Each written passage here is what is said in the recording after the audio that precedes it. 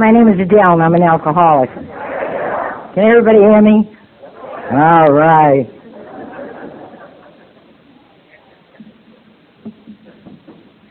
First of all, I want to really and truly, from the bottom of my heart, I know what it is to be on committees. And I want to really and truly thank the committee for inviting me, a drunk, here to share with you this morning. You know, I think of the committee sitting there, and I remember you have 3 or 4, everybody introduces different ones, and then there's a process of elimination, and then it comes down to one, and they say, yeah, that's the one. And it doesn't matter what meeting it is at, but I know that this group that has put on this affair, this today, has worked real hard, you know. And I'm going to say this right now, and I don't want to hear anything more about it. And if you have any gripes, get on the committee.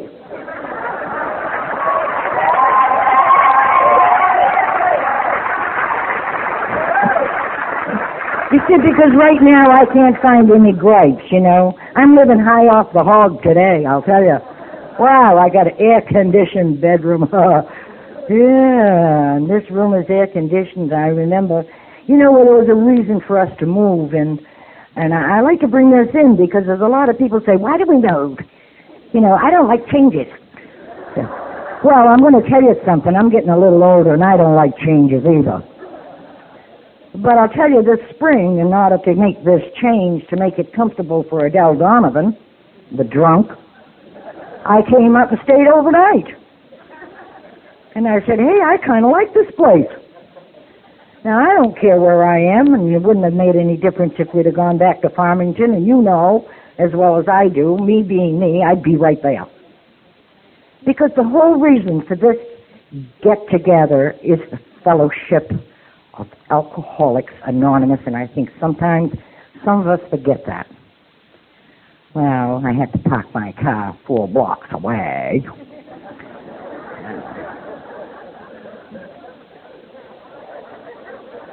I remember when I walked 4 blocks for something. Not just booze either. Oh, shouldn't have said.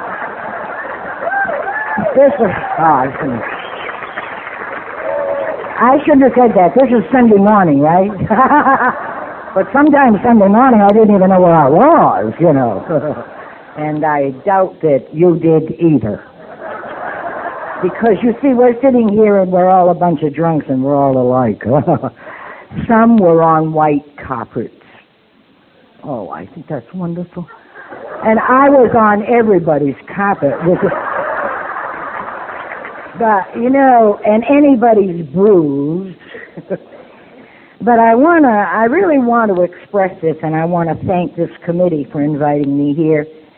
And I want to thank them for the little basket that was in my room. And I went in that room Friday night, and there was a little basket of fruit, and I said, some cheese. And I said, somebody's been in here. Well, you know, I wanted to look at it. If there was a man in my closet, I might have liked that. But and they also said, you know, there was 2 red bands on my slip when I came in, and they said, somebody's going to be in the room with you. And they said, but we have no name. And I said, that's okay. You know, that's okay. But I said, it might be another girl that's on the convention, and they'll give you the name later. Well, we'll find out. I said, if it's a man, keep your mouth shut. Now, I'm not dying for a man, you know. No way. I ain't taking care of nobody.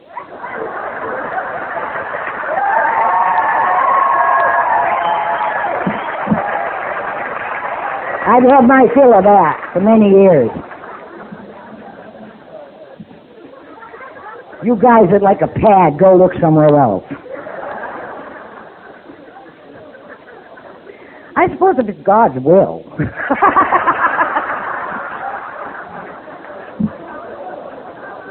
You know, thy will be done.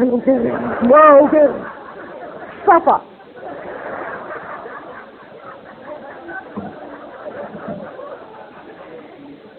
This is a privilege to be here. And, you know, when Paul called me, and I don't even know whether I said it or not, and maybe I didn't, maybe I did, and I don't remember too good on many things. There's one thing I do remember is how I got drunk and how I got into this program, and I'm going to share that with you when the time comes.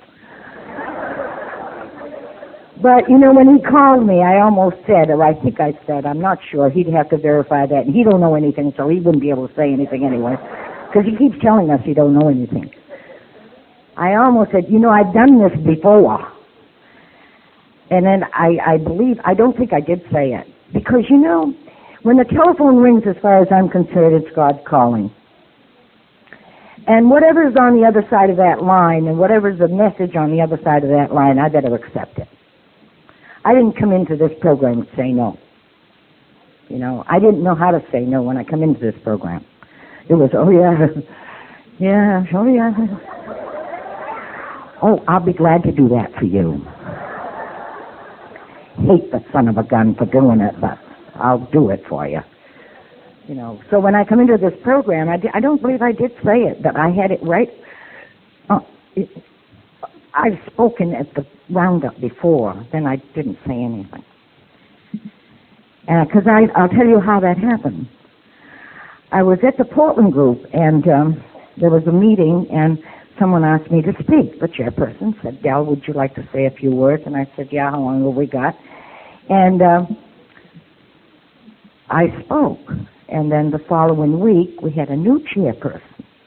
And the chairperson said to me, Del, I'd like to have you say a few words for me. And I said, well, I spoke last week on Sunday night on my home group at that time. And he said, yeah, but I wasn't here. You don't have to think about that. You think about that. That was his choice. They told us that we have choices in this program. And it was his choice. So I said, I'm sorry. Yes, I will say a few words. And I remembered that. So I try not to refuse. Because maybe somebody else hasn't heard me. And we have a lot of people in here that are newcomers. And I mustn't forget that. I'm going to talk to you today. I'm going to share myself with you for the newcomers. The old-timers too. But the newcomers.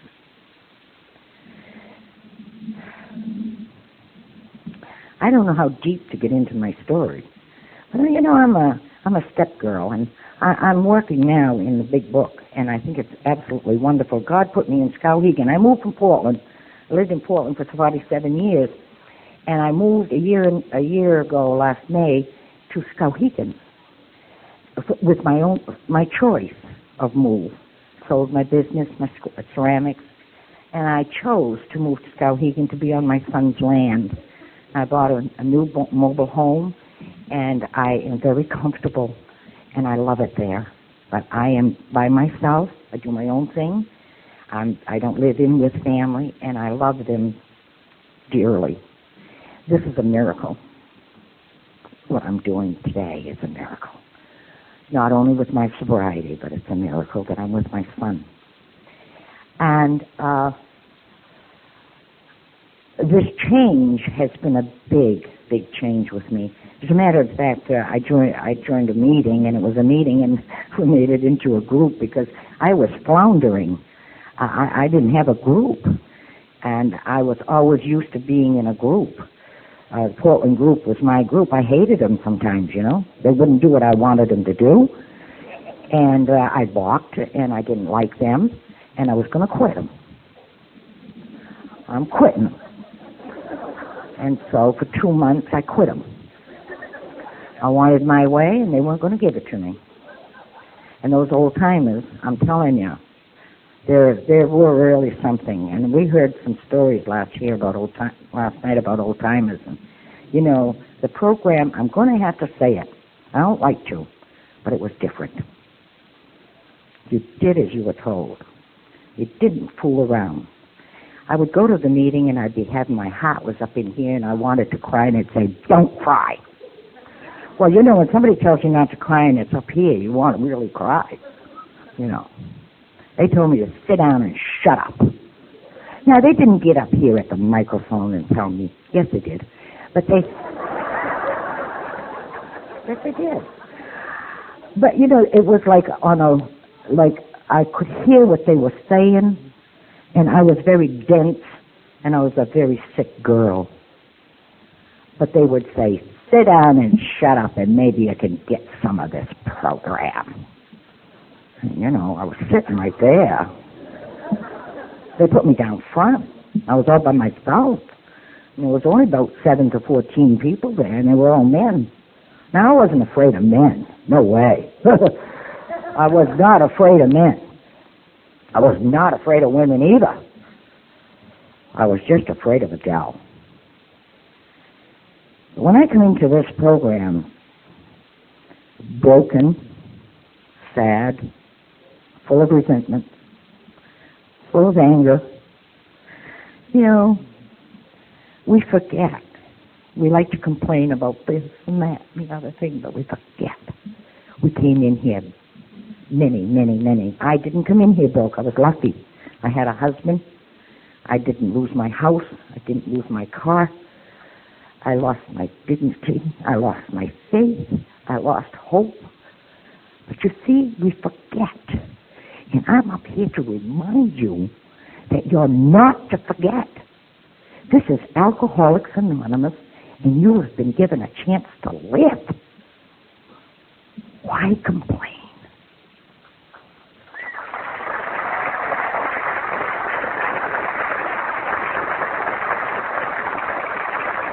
I came into this program, I had no choices. I knew nothing about a program being formed.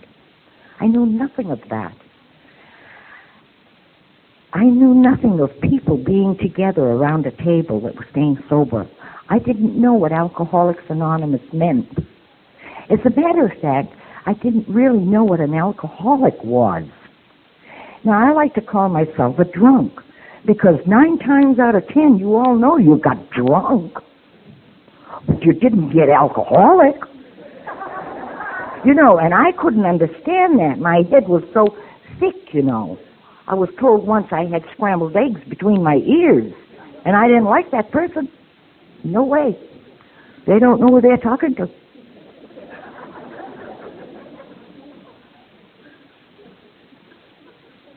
But I was so sick. I didn't know I was that sick.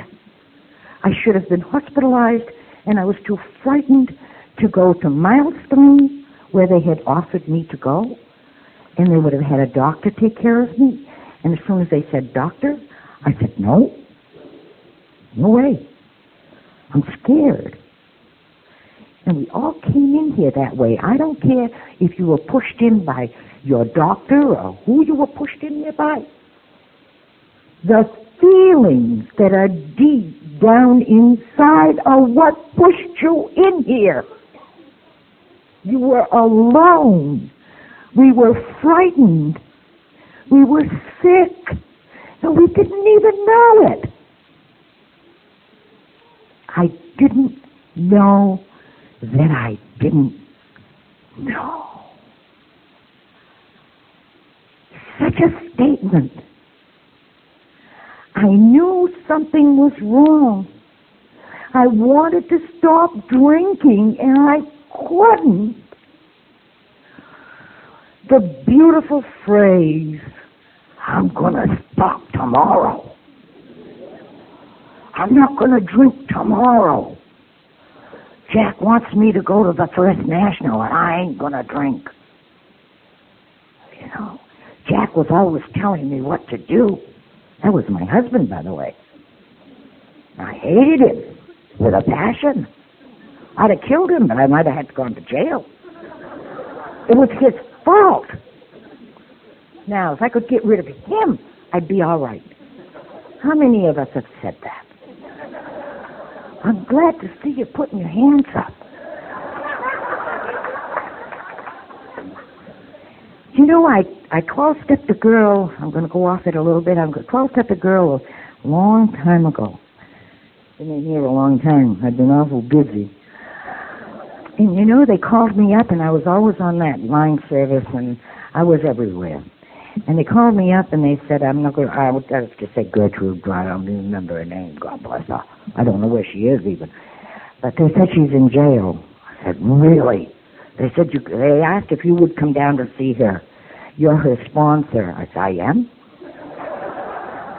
Well, I had been playing around and working around with her, and I went down. But before she went to jail, I can't stay sober because my husband drinks. Oh, he does? I said, so's mine. But I'm staying sober. Well, she said, if I didn't have him, that'd be all right. And many of my girls have heard this story before, but they're going to hear it again.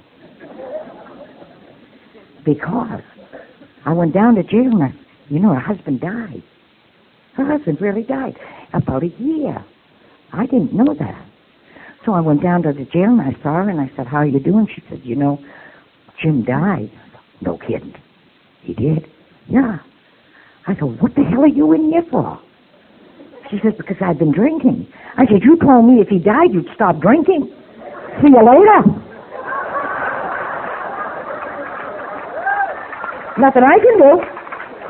I ain't going to die for it. No way. I'm too busy 12-stepping all over the city of Portland.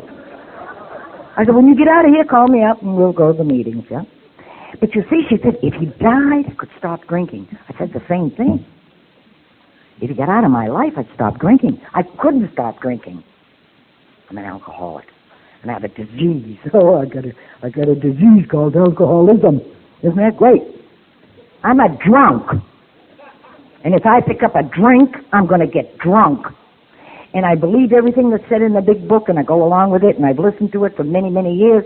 But I do know that I'm the drunk, and I must remember that I can't even pick up a thimbleful of whiskey because it'll send me off. And who knows when I would ever come back. You don't know. I don't know. The God of my understanding would know. I may never get a chance to be sober and to enjoy this life that I'm living. I came into this program in 1970 in the dead of winter, January 28th. Cold, snow, there was no women. I thought I was the only woman in the city of Portland that was a drunk. And I knew better because I had drank with many of them. I was a waitress for 23 years. And I knew some of them were at the bar. And of course, naturally, when I was 6-7 months sober, I was going to go to the bar and get them. You know how we are? Oh, geez, I got to get my friend and I got to get this one and that one. I came in here like a puppy dog with my tail between my legs. I had no place to go. I didn't know anything about staying sober. And that happens to be the God's honest truth. Every day, I snap that can of beer open, and I put the whiskey in it. And I had whiskey on the side, and every day, I'm not going to drink tomorrow. And I'm not going to stand here and tell you it was 35 years and 22 days and 18 hours. I don't know when I turned out to be an alcoholic. All I know is I drank, and I loved it. I loved the flavor. Wow! I loved what it did to me. It made me happy, and I was a party girl. Oh, we're partying tonight, boy. Come on, Jack, put your vest on, let's go.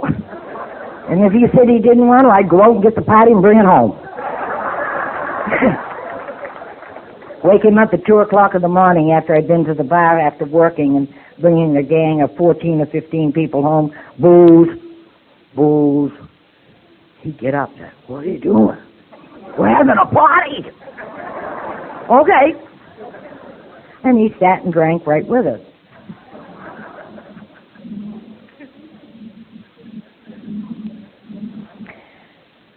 He and I drank together for a good many years. And Jack never stopped drinking, and that was his prerogative, right? But I stayed sober.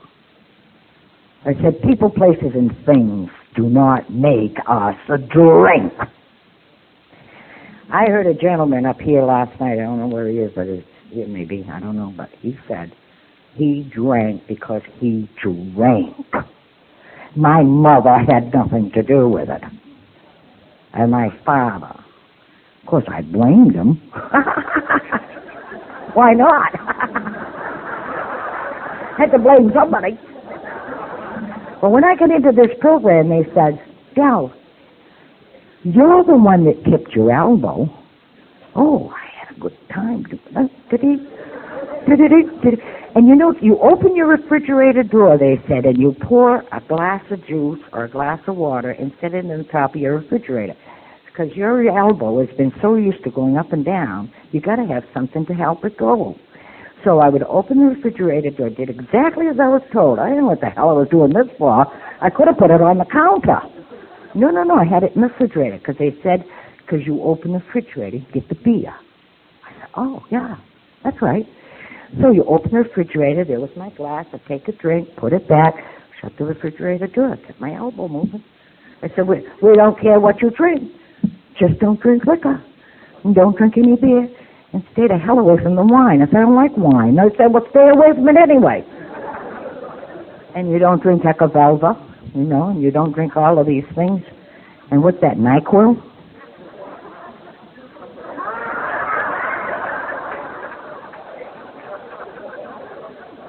I always had a cold.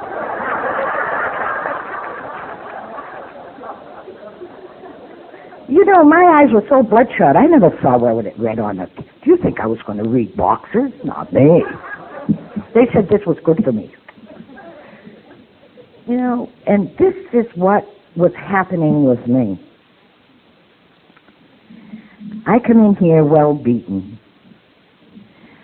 I drank for a good many years, and I was 45 years old when I came into this program. And God was with me, you know. He is with we drunks, whether you believe in a higher power or you don't. Believe that I believe because I see him in your eyes. I don't care if you're sober 1 day, 2 days, 3 days, 4 days, 5 days. I don't care. It's just that I see that in your eyes. God is with us. I had been drinking for a good many years, and I was 45 years old when I come into the program, and I was covered with sores. My whole mouth was covered with sores, and my eyes were slits. I couldn't see. I couldn't walk well, and I couldn't talk. Can you imagine that? I couldn't talk. I couldn't make a sentence. And I couldn't eat. And I slept. But, of course, I'm talking to another drunk now. I was passed out. I didn't sleep. Spiritually, I was broken with nothing. Mentally, I was confused with all the negative feelings. And physically, I was a wreck. And you guys invited me back. I can't. That blows my mind.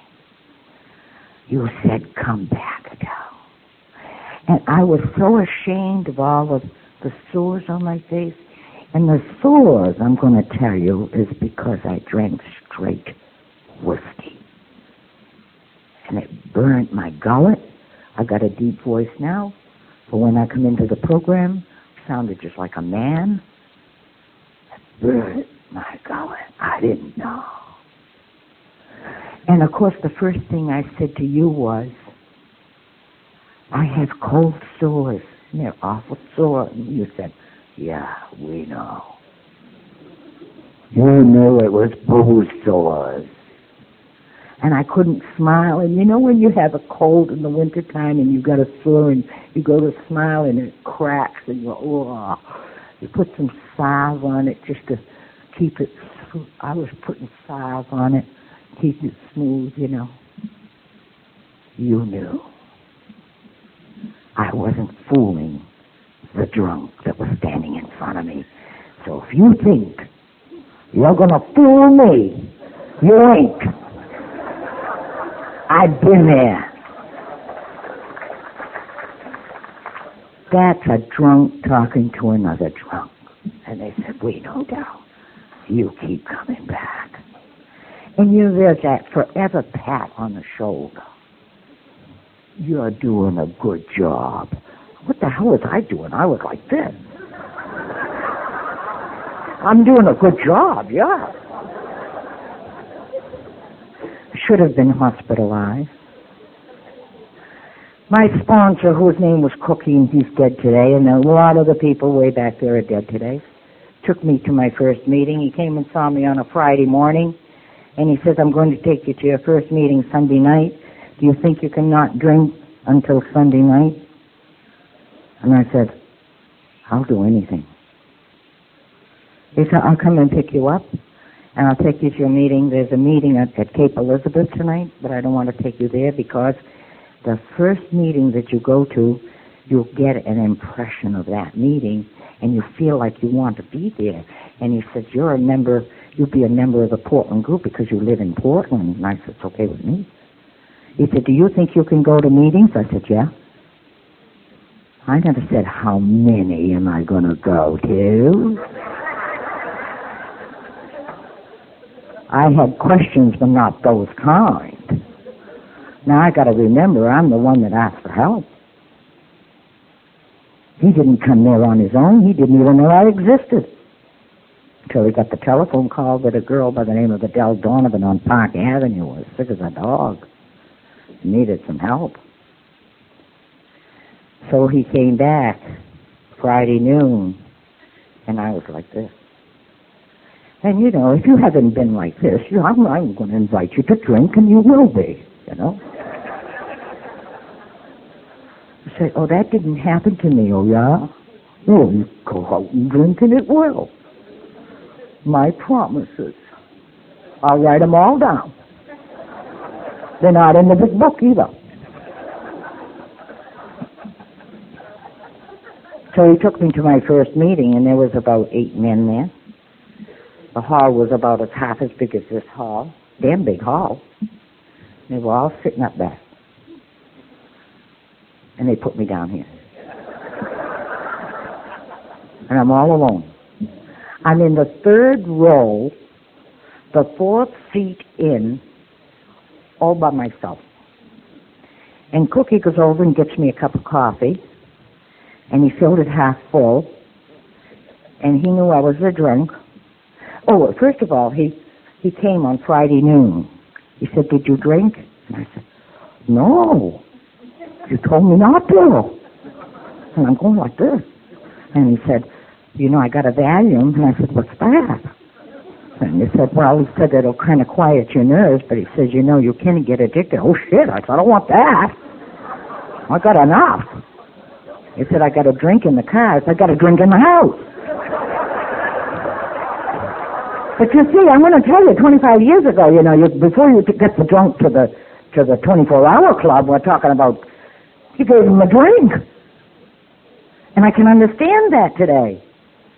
But I used to say, why did they give him a drink? They give him a drink to get him there. Oh, I did that. Yeah. You want a drink, honey? Yeah. Okay. You have a drink. You really mean I can have a drink? And I'm going to Crossroads? Oh, yeah. Because once you get to the Crossroads, you won't have any more. I knew that. They didn't know that, but I knew that. And he offered me a drink. I said, oh, God, I got a drink right here in the house. I don't want a drink. He said, I forgot to bring you the literature. You see, I found out later, though. But see, I didn't know that. I found out later he didn't give me the literature because he come back to check on me. That's what you call compassion. Huh? He didn't forget little Adele up there on Park Avenue. He come back and he gave me some papers. And he says, I'm going to pick you up now. Remember, I'm going to pick you up Sunday night. I'm going to take you to the meeting. And he did. And I was a member of that group until I left there a year ago. whether I liked them or not. One girl said, "You don't like the group?" "No." She said, "What is it about the group you don't like?" I said, "I don't like the people in it." Well, she said, "What are they doing to you?" I said, "They're bothering me." Well, what if there was no people there? What would you do? I said, "I'd be alone." She said, "Do you want to be alone?" I said, "No. You better go back to the group." She was right. She was right. I was now taking everybody's inventory, having a ball with it. So I took them to my first meeting, and I'll be forever grateful for that. And that man drank after 16 years of sobriety. I don't know how many years he had when I came in, but, well, anyway, 3 years later, I think it was 3 years later, I 12-stepped my sponsor. He said, "How the hell did you get here?" I walked into his room. His mother, I had met, his mother was beautiful. Mother-in-law was beautiful. And she said, "He's in there." He's right in there. "Cookie, what the hell are you doing? Who the hell let you in here?" I said, "I don't know, but I'm here. You want to go to a meeting?" "No." Well, and I talked to him the same way he talked to me. That man died sober. He was on his way to a meeting, going from the 24-hour club up to Congress Street, and he died on the sidewalk. What a way to go. Right in God's hands. So beautiful. No, that's really precious to me. Stay in the program, you see a lot of stuff. So I went to these meetings and I listened. I couldn't read. And one of the gentlemen kept saying, "If you don't read the big book, you'll never stay sober." Well, I'm going to tell you something, kids. If you don't read, don't worry about it. Because I'm going to say illiterate. I know how to read, but I couldn't read. Who the hell can read when my eyes were crossed and bloodshot? And I said, if I don't read that big book, I'm going to die, because he said that. And I believed everything everybody said that got up here. I heard their stories so well I could tell you each one of them stories. And they said, when you get tired of hearing somebody's story, get up and tell your own. I said, oh no, I don't want to get up there. They said, well then shut up. I say, oh, is that him again going to say that? Oh, there's only about 8 guys. I mean, got to speak a meeting. What are they going to do? And they told me I had to keep shut up, keep my mouth quiet for 90 days, 3 months. Pretty soon, Henry Lydon, he's passed away. He came up to me and he said, Del, you want to speak? Geez, I almost fell out of the chair. I said, no. No. I was about a month and a half sober. And I said, they said 3 months. I whispered to him, did you know they said 3 months? And he said, yeah, I know that. But he says, you want to know something, Adele? He came right down close to me. And he said, there's a lot of firsts in this program. First, you had to make a decision to come to the program. Then you had to make a decision to come each week to each meeting. And now you've got to make a decision whether you're going to speak and share or not. And he walked away and left me. I said, gee, got my coffee and here I am. I start to shake all over again. And I said, these guys have been so good to me. I really shouldn't say no. These guys have really been good to me. So pretty soon Jimmy goes by. I said, Jimmy. He said, what is it? I said, I'll say a few words about like that. He said, wonderful. Wonderful. He walks off.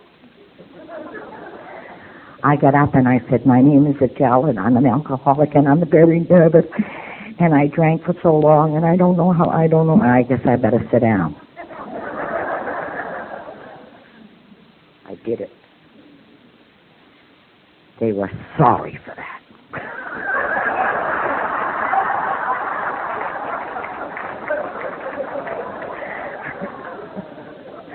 There's nothing a drunk likes to do but share. say, you want to say a few words? How many?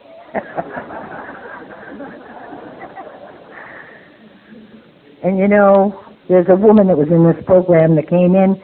They came in during the month of March, I think, February. I think everybody got cleaned out of snow, and I was going to the meetings in a truck and didn't have any. Well, I was also a contractor, you know, you guys. I was a contractor, drove truck, and I plowed snow. You think that's funny? I could have killed him for teaching me to do that. I mowed gardens, mowed lawns, and did all of these things, you know. I almost put a truck up for sale, but I didn't dare to. But I'll tell you one thing I did do. I put the snowblower up for sale. For 3 years, drunk as could be, I plowed snow. With a snowblower up on the Western Promenade. I said, these sons of guns are going to get out and shovel their own damn snow. I'm sick and tired of doing it. Because I was drunk. I had men working for me. I was sitting in the banking. I was drunk.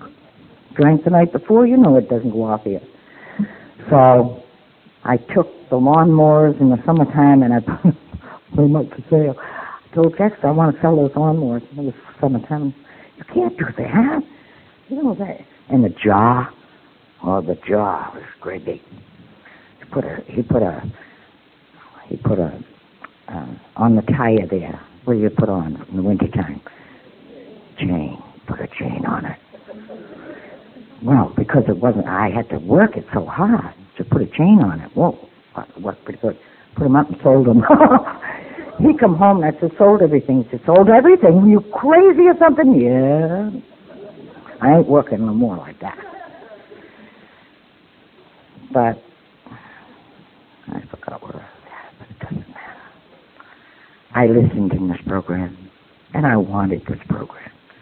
And he drank. And this girl, Mary, that's what I was going to say, Mary Kay, she has 44 years of sobriety today. She picked me up as sponsoring, and I knew nothing of a sponsor. And she said to me, she says, I want you to go to a retreat. And I said, what's a retreat? And she said, well, don't you worry yourself about it. She said, have you got $25? I said, yeah. She said, well, I'm going to come and pick you up, and we're going to go to a retreat in Augusta. Now, don't you worry a bit about it. And we're going to just have a nice time, and we're going to go learn about God. Well, I wasn't too keen, thinking, you know, I was due. And they had the banner, but for the grace of God, in front of me, and the first thing I said is, oh, shit. You know, I got to go to confession. They're going to put me in the middle of the room, and they're going to say, you? And, you know, they didn't do that. But I was waiting for it. So I went home, and I said to Jack, I said, I'm going to a retreat. He said, what's a retreat? I said, I don't know. He said, you don't know? I said, no. I said, all I know is I got to have $25. Give me $25. I'm going to a retreat. So where are you going? I don't know. She had said Augusta. I couldn't remember. I was sick, you know. I want you to know that. And so she comes and picks me up and takes me to the retreat. I go to the retreat, and it's the first time I may have heard that I went to a retreat in April 16th. I'll never forget it. And I learned that God loved me unconditionally. And I'm here this morning. This is a spiritual program, and I'm here this morning to tell you that God loves you unconditionally. He doesn't care what you did, and He doesn't care who you did it to. He doesn't care what you said. He doesn't care who you said it to. He just loves us so much. You know, Father Martin, you know, had a wonderful film. I think I saw about 5 times, and he said the statistics to Alcoholics Anonymous are 1 out of 36 are chosen.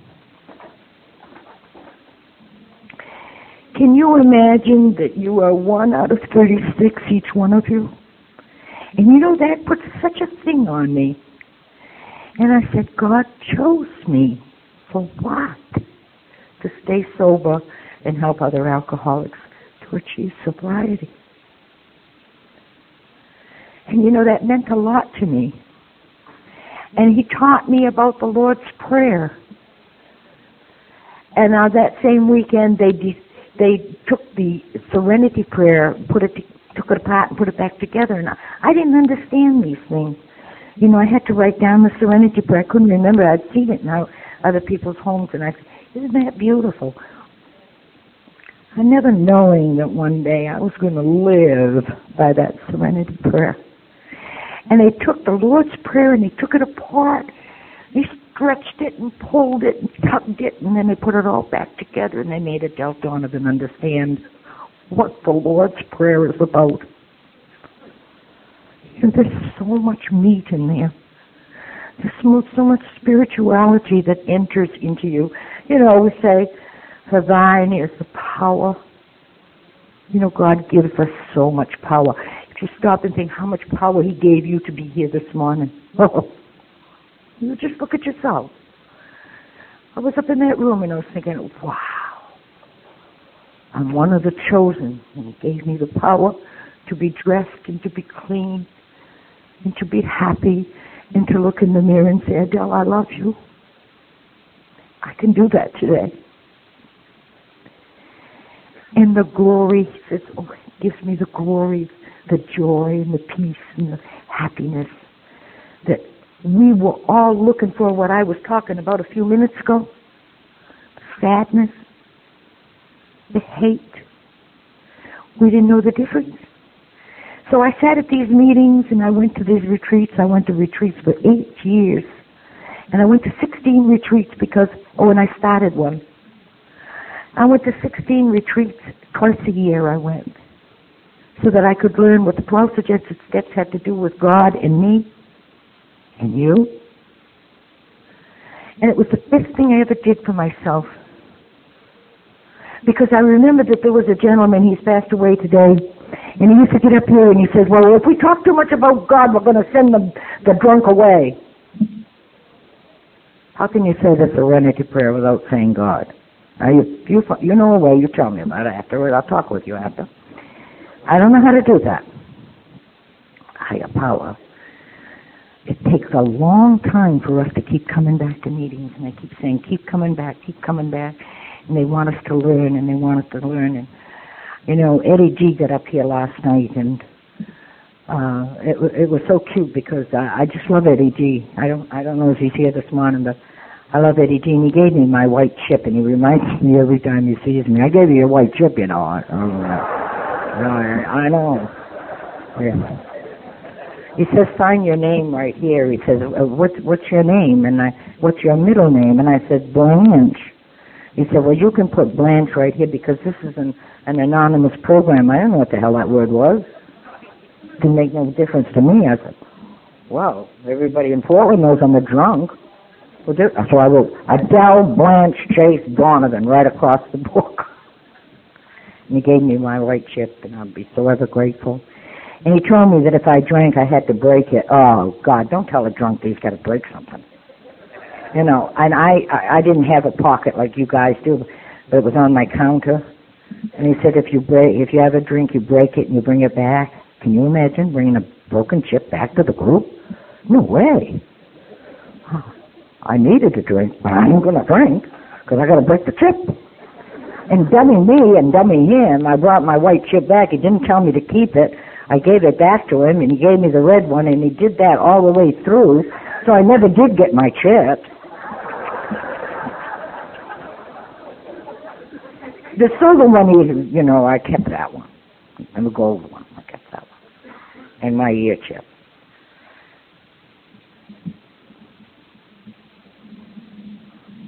But in learning about God, I found that here in this program. And you were going to explain that very, very, very slowly to me. And I want to thank the Portland group, and I want to thank all the drunks and all the alcoholics that were around at that time for waiting for me. They had to wait a long time for me to get better. And I was 2 years sober or 3 years sober, I don't remember, maybe 6 years sober, I don't know, but started the detox centers. Well, we had detox, but they started the other ones there where you go rehab. And I had never been in a rehab. But, these people were coming out. My God, they were smart. Oh, my God, they knew all about the big book. And they knew all about the 12 and 12. And I said, Jesus, I never learned that until I was 2 years sober. Some are sicker than others. So I used to say, well, I'm sicker than they are. Because I never heard what they're talking about, So I got right into the program in that area. Because all the people were telling me was to stay sober. And, Ernie Thompson was just a little guy about this big. And God, he used to make me mad. And I had him for a sponsor at the group for about 3.5 years, and then he died. I was very fortunate to have him. And he wore a little cap, and I thought he was a railroad man. And he wore a little cap, railroad cap, and it come down over his eyes like this. So when I wanted to talk to him, I had to go like this. Because I couldn't see his eyes, And if I wanted to talk to somebody, I want to see your eyes. I don't want your head hanging down here, I might say, well, hey, get a bobby pin and get your hair out of your eyes. I got to see your eyes. So, and he threw zingers. And God, I couldn't even see what his expression was. And I'll never forget when I picked up my blue chip. My 3 months. It's great. My 3 months chip. Well, we had it for blue then. And I said, Ernie, did you see my chip? Of course, I thought he'd never seen one before. 3 months of sobriety. And you know what he said to me? Kill him. He said, 3 months of sobriety. Hell, he said, you're just dry. Well, wasn't I teed off? What did he mean I was just dry? I had never heard of that before. I'm sober. He said, well, we don't pass blue ribbons out around here. I ain't speaking to him ever again in my life. He doesn't know that he's talking to Mrs. Donovan. He didn't give a who I was. You're a drunk. That's all you are, is a drunk around here. Well, when he spoke at the podium, he pounded on the podium.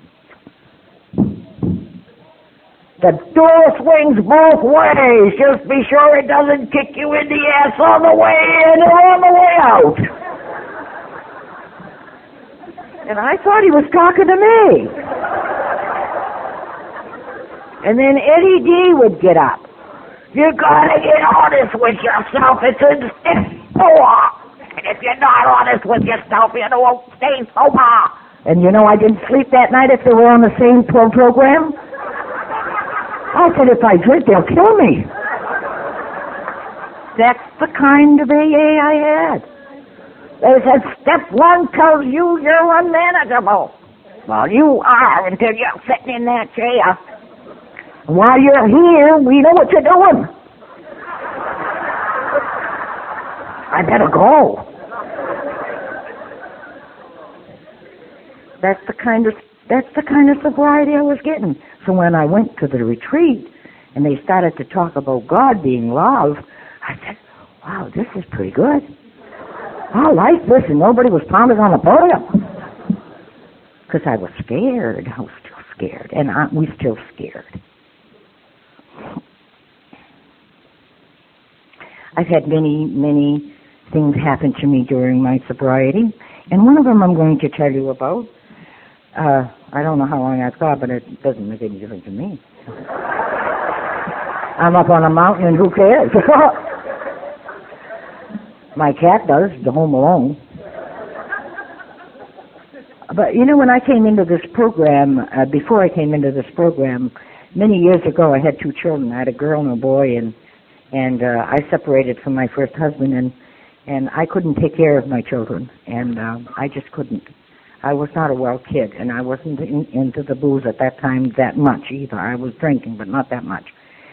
And so he had to go back to Rumford, and when he went back to Rumford, he found himself a nice woman, and I was just a kid, and So he put my children out for adoption.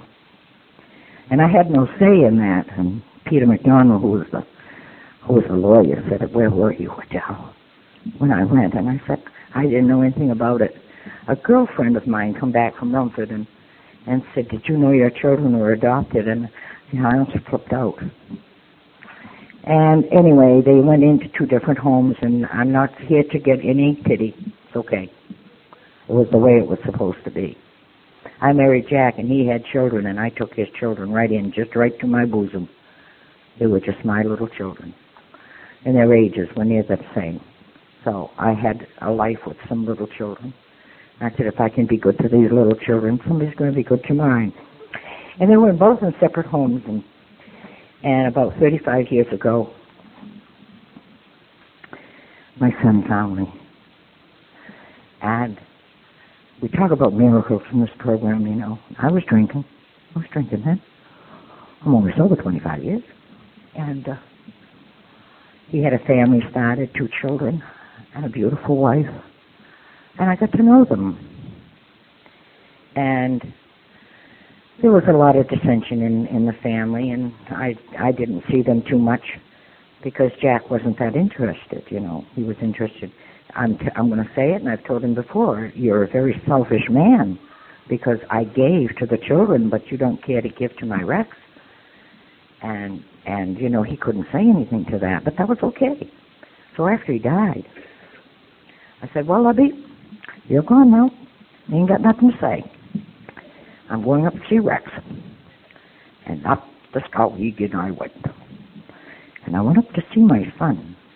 And it was all supposed to be. And that's why I'm living in Skowhegan. Now, if we don't believe in a higher power, that I was drinking at that time and it got worse and worse and worse. You know, that whole thing was all set up for me.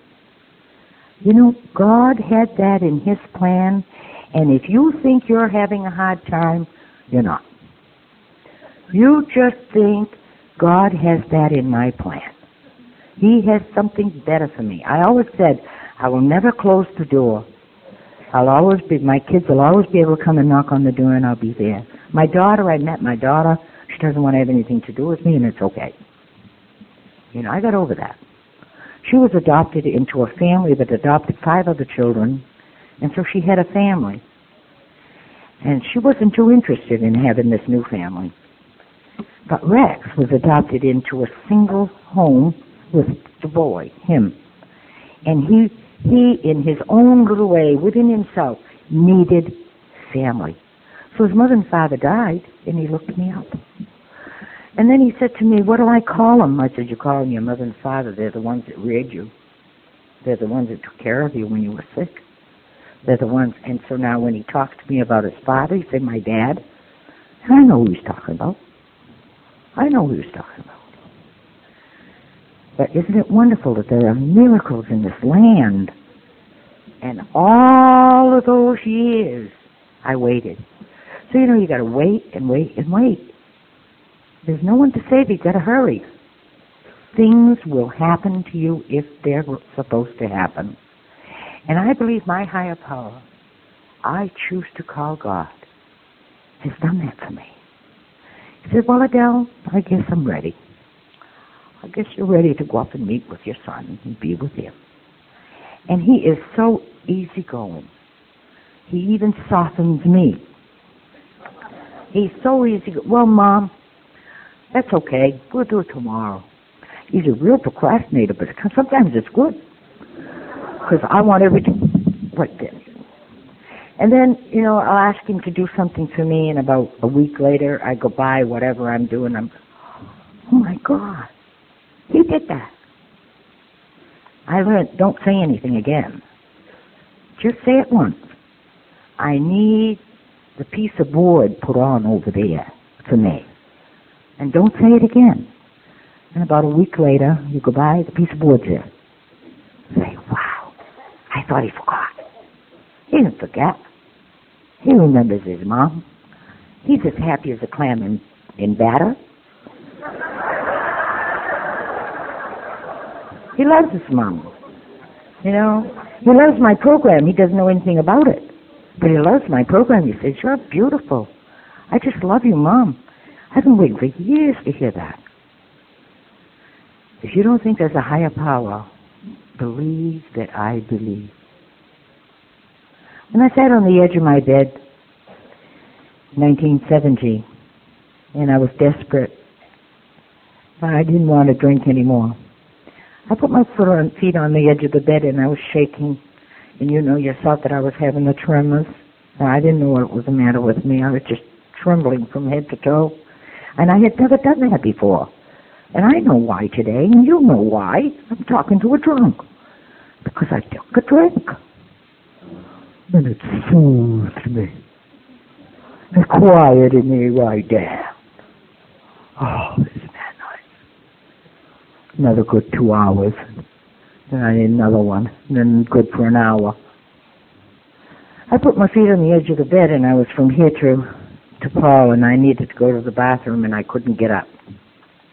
My legs weren't jiving. They just weren't there. And you know, it was in the middle of the night, or I didn't know what, but it was in the dark. And I didn't know if it was night or day or what, but it was winter time. And I needed to go to the bathroom. But sitting there, I know where I was. I saw Jesus' face on the wall. And I wouldn't tell anybody this when I came into the program because I was afraid you'd send me to Augusta. Because I didn't dare to tell anybody. And I said, oh, if I could just stop drinking. And he put his hand on my shoulder. And he said, you know what, Adele? I think you've had enough.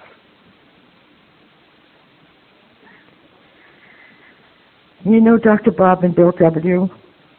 Many years ago, you know the dates, I don't know any of that stuff. It's in the big book somewhere, I don't know. Oh, you just went to a convention, that's right. But that wasn't made 60 years ago. It was after Bill was sober for a while. The 12 steps were made. And I really believe that Dr. Bob and Bill W. got together and they said, you know, there's a girl by the name of Adele Donovan that's going to come into this program in 1970. We got to have something put together for her because, boy, is she stupid.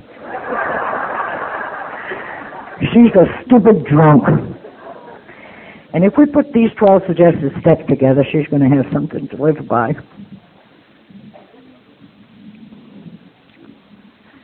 And I believe that morning that God put his hand on my shoulder and he said, I got a program from you, Adele, only if you want it. And you're going to get sober with a bunch of drunks, whether you like it or not. And they're going to teach you to stay sober. So you go there. And that was my answer. And when Cookie came, I really feel that I took step one. I knew nothing about your steps. I knew nothing about anything. And step one told me, they said, we as a group are powerless over alcohol. And then that if we drink, our lives are unmanageable. And I could understand that, but I never knew that. And you know, I had to come to Alcoholics Anonymous to have you teach me how to stay sober one day at a time. And then you went on a little bit further and you said, came to believe in a power greater than ourselves could restore us to sanity. Step one is nothing but insanity. It's so in depth with anger, frustration, and hate. We had to have step two to God to get us out of there. I don't want to be insane today. I'm not insane. I'm very sane today. I know what I'm doing. I'm not ashamed of what happened yesterday. And I have forgiven myself for what happened while I was drinking. But as of yesterday, I've done nothing to no one. I've hurt no one. I haven't been mean. I haven't brought up the past only to share. So I am not insane today. And this is what I was looking for. And wasn't I pleased that they said, made a decision to turn your life, your will and your life over to the care of God as we understand Him, or as you understand Him. And I thought that was really nice, because I didn't have to look at your God. I could just make up my own. I think my own's pretty nice, and my own is Jesus Christ, the God of my understanding, that cares about me so much that He just wraps me in His robes, and He says, "Come, Adele, we're going to do some good for somebody. We don't know who, but we're going to do some good for somebody today." And these are my beliefs, and I'm only sharing them. I don't think you can find that stuff in the books. I don't know. Maybe you can. You read it. I'll find out. You tell me at the podium. And to turn my will in my life, that was very difficult. But I'm going to tell you something. When I realized after I was sober that my son was in my life, you know, that had to be God. That wasn't anybody else. My Jack and I were married and together for 43 years. We went through thick and thin. He drank up until when he was so sick, 3.5 months before he died. He was on we call it a kangaroo. He had to bring this little gizmo around because it fed him through here, because this was all closed up with cancer. God bless him. We got to get very close together because I was able to make him open up. Our program taught me how to do that. And you know, he had a higher power, and he used to say, no, he didn't. He said, I'm a heathen. I said, I don't give a damn what you are as long as you don't bother me. I didn't know what a heathen was way back when I married him. I said, what are you? He said, I'm a heathen. What's that? Never heard of it before. But you know, he died with a love of God. I know that. And God has a little way to interject into somebody that's real sick. And He makes them kind of happy and kind of soft and kind of soothing. I know that because I watched it. He had cancer about 7 years, and I was his nurse, and I hated it. I hated cancer. One day I was fixing this little thing here, and he said, gee, I really don't feel good. And I had to change this thing 3 times a day, and I used to do it one time at a time. I'd say, one more time, Lovey, come on, get undressed. One more time, and I had to do it one time at a time.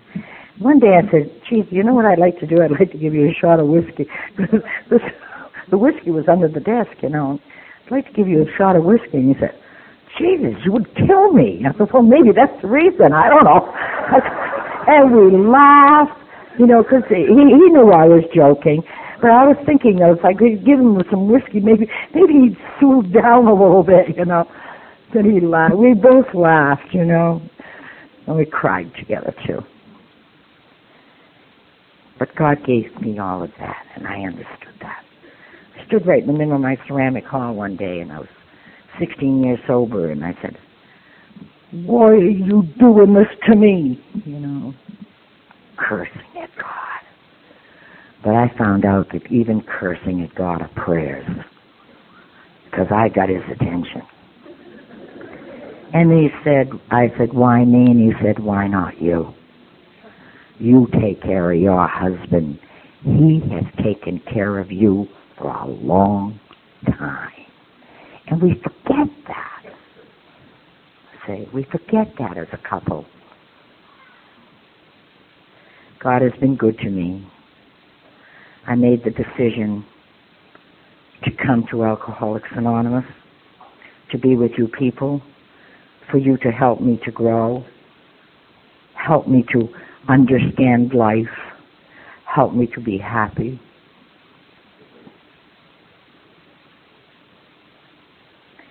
Help me to be free of alcohol, free of indecisions, free of hate, free of resentments. I haven't got time today. And someday it will come when you will say, people, places, and things cannot get into my life today because I don't have time. I'm too busy doing what's current, right here and now, what I'm supposed to do. And you know God loves me. And you know He loves you. He wouldn't have put us all together had there not been a reason.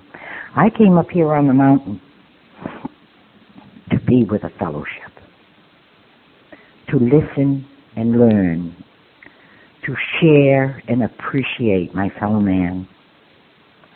I didn't do anything for all of this. It was all given to me by my higher power and you. The same as when a new girl or a new man comes through the door, I must be prepared to pass my telephone number to do what I'm supposed to do because somebody did it for me.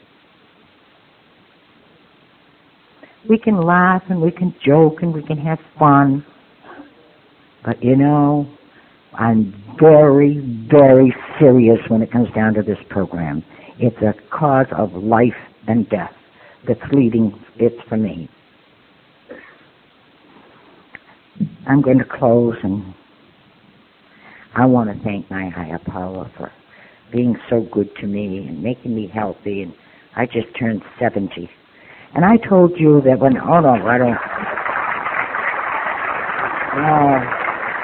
know, I told you that I was 45 years old when I come into this program, and I used to say, and I look 65.